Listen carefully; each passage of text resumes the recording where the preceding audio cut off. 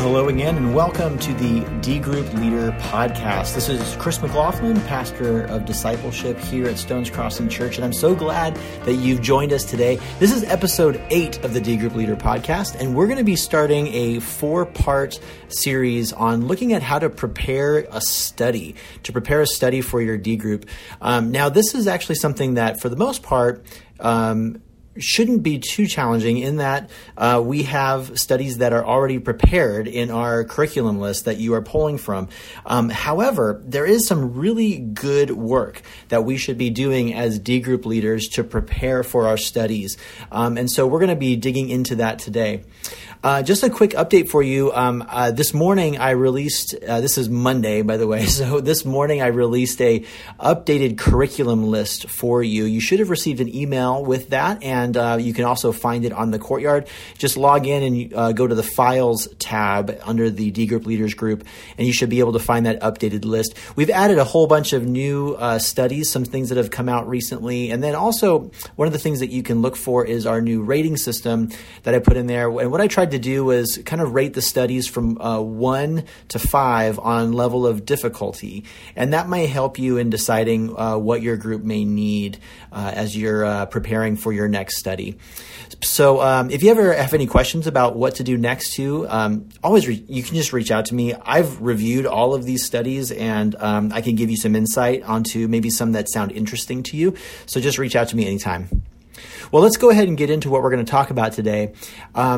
Now, really what we're going to be doing today is setting up what we're going to be looking at over these next 4 weeks, and then really digging into how can we prepare to understand the passage that we're dealing with. See, it's very rare that we have a study, and especially on our curriculum list, it's rare to have a study that's not focused around one particular passage of Scripture. What we're talking about here is that we want our studies to be centered around one particular passage of Scripture, and this is called being exegetical, or in other words, what we're saying is we want to really get into God's Word and allow God's Word to be the very center of our study week after week. This is in contrast to what we might see as being like topical studies. So, if you've been coming to Stones Crossing Church for a while, Sunday sermons are typically always exegetical. We're going to always preach right from Scripture and work verse by verse through the passage. Our D group studies should typically always be exegetical as well. And I think this is really important because with topical studies, there's a temptation to move away from Scripture and get into our own human philosophies. Colossians 2:8 is a great passage to look at for this. If we were to focus on the way of the world, our human traditions, human philosophies, and our own way of thinking, rather than focusing on God's Word, that we're missing it. We're missing what God has for us here. So we need to make sure that we are focusing on Scripture and allowing our studies to be centered there. Now, I'm not saying that all topical studies are bad at all. We just want to make sure that we stick to doing studies that are right from God's Word as much as possible. In fact, on the curriculum list, there are a number of topical studies that you can pick from. And so, but those ones have been selected because those are topical studies that work through a passage each week. So it's a little bit of a different take on the topical study. So let's go ahead and dig into what we're going to do here. In preparing to teach a study, we have work to do that. We can't just sit down with our group, open up the book and read it for the first time in front of them as D group leaders. I know I've done that before. I'm sure many of you have done that before, and you know the difference. You know how it goes when you do that versus when you're prepared. And so when we prepare to teach, we have to take a little bit of time. And I would leave an hour or two each week to prepare for your study. And so what I want to do here is walk through 4 steps, 4 goals that we need to have in mind when we're preparing to teach a study. The first is that we need to understand the passage that we're using. The second is we need to learn how to apply that passage.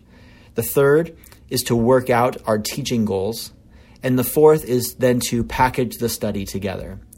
And so these 4 steps are critical for us as we're preparing.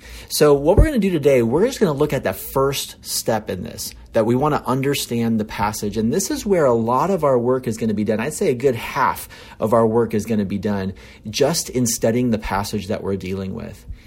So I'm going to give you, really what we're going to do here is I'm going to give you 4 big picture steps that you need to take as you're preparing to teach, preparing to teach and preparing to understand the passage that you're dealing with.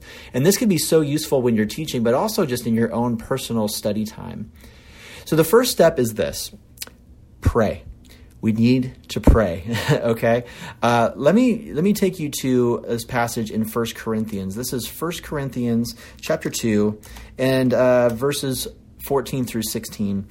And Paul is so clear about this. He says, the natural person, in other words, the person who is not a Christian, the natural person does not accept the things of the Spirit of God, for they are folly to him, and he is not able to understand them because they are spiritually discerned.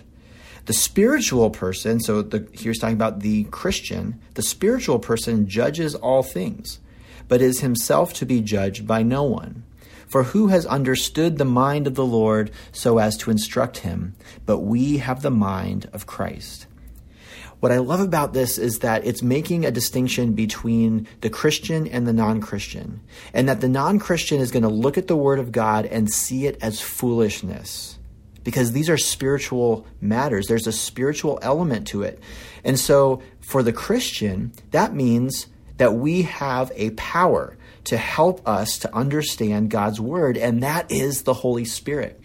So our first step in any type of Bible study, trying to understand Scripture, preparing to teach, we need to pray. We need to go to God and ask Him by His Spirit to empower us to be able to understand His Word. The second step in this then is to get an overview of the book. And not just the passage. I'm talking about the whole book that you're dealing with. So if you're talking about like the book of Ezekiel, get a good understanding of the overview of that book. Now, right now, in my D group, we're starting a study of the book of Genesis. And so I needed to kind of understand for myself an overview of the book of Genesis. Here's a couple things you can ask as you're coming to this overview process. Like, okay, so can we know who the author is and who the original recipients were? Okay, so in the book of Genesis, we make a case for Moses being the author of the book of Genesis, and that the Hebrews that are who came out of Egypt, who are about to enter into Canaan and start conquering the land, like that's the original recipient of this work, of the book of Genesis. And that actually helps us with our interpretation.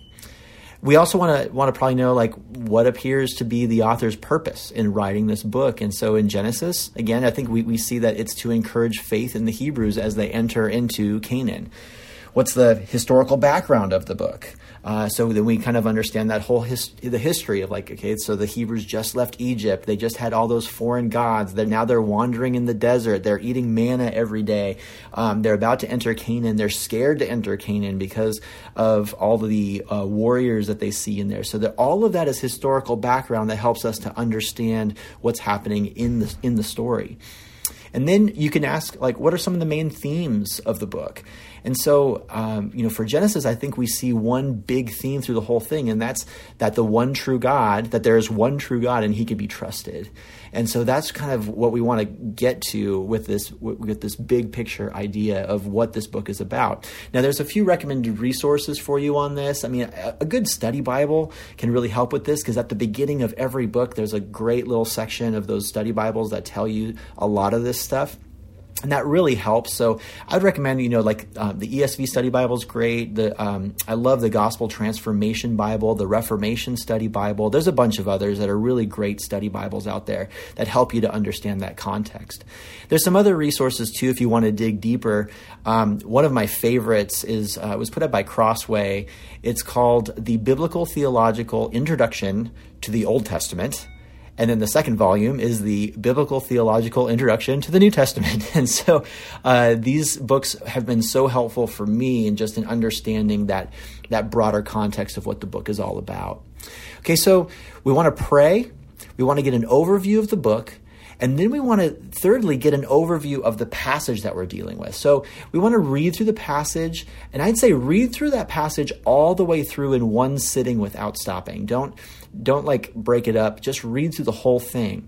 Ask some questions afterwards. Ask some things like, okay, so what stands out to you? Just write that down. Who are the characters that are involved, or the people that are involved?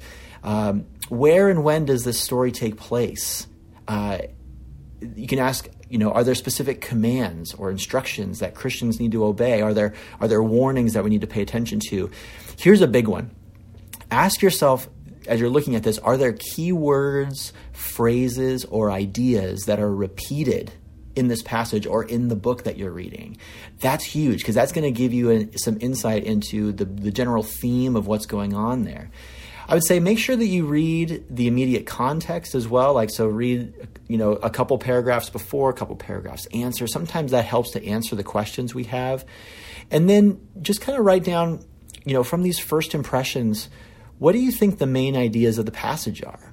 A good way to try to do this, and this is something I got into in college, is to try to summarize the whole passage that you're studying, write it down, but summarize it in 10 words or less. Yeah, that's right. Try to summarize it in 10 words or less. And it's such a helpful tool to really get that overview of the passage. Like, what's the main idea? So we've looked at praying, right? We want to pray for understanding. We want to get an overview of the book, get an overview of the passage.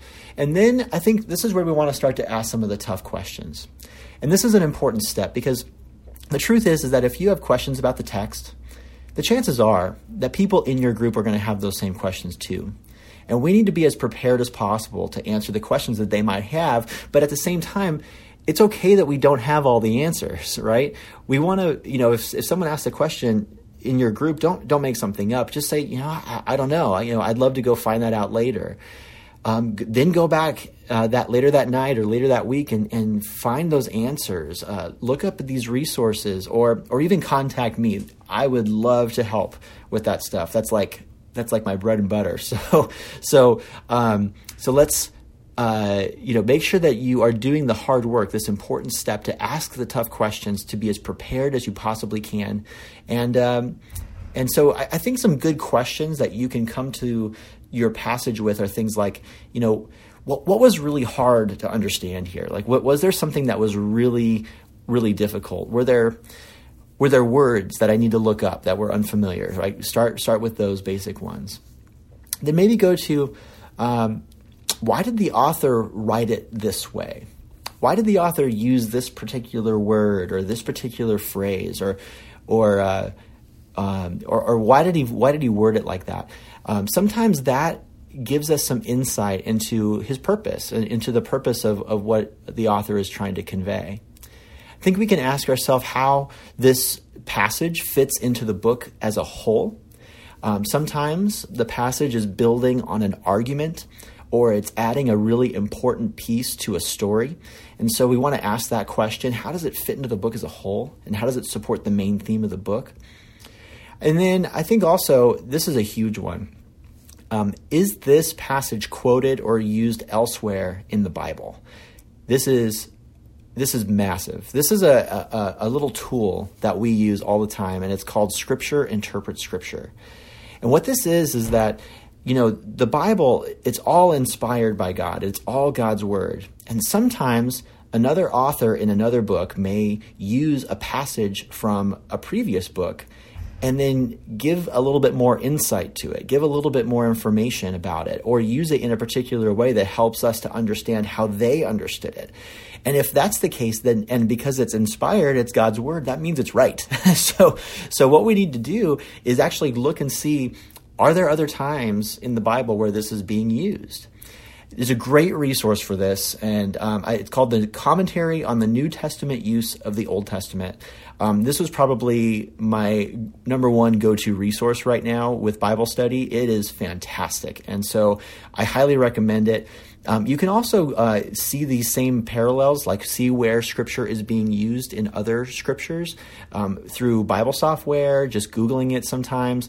But having a resource like that where it's going to give you a little bit of commentary, a little bit of insight into why and what's being said, that's just going to help so much. So then what you're going to do is, take those four things, right? So we've prayed, we got an overview of the book, we get an overview of the passage, and we ask these tough questions. So then take those conclusions, write them down, and this is how we're going to start working out our application for our D group and for our own lives. The application of the passage, this is what we're going to get to next time on the D Group Leader Podcast. We'll see you then.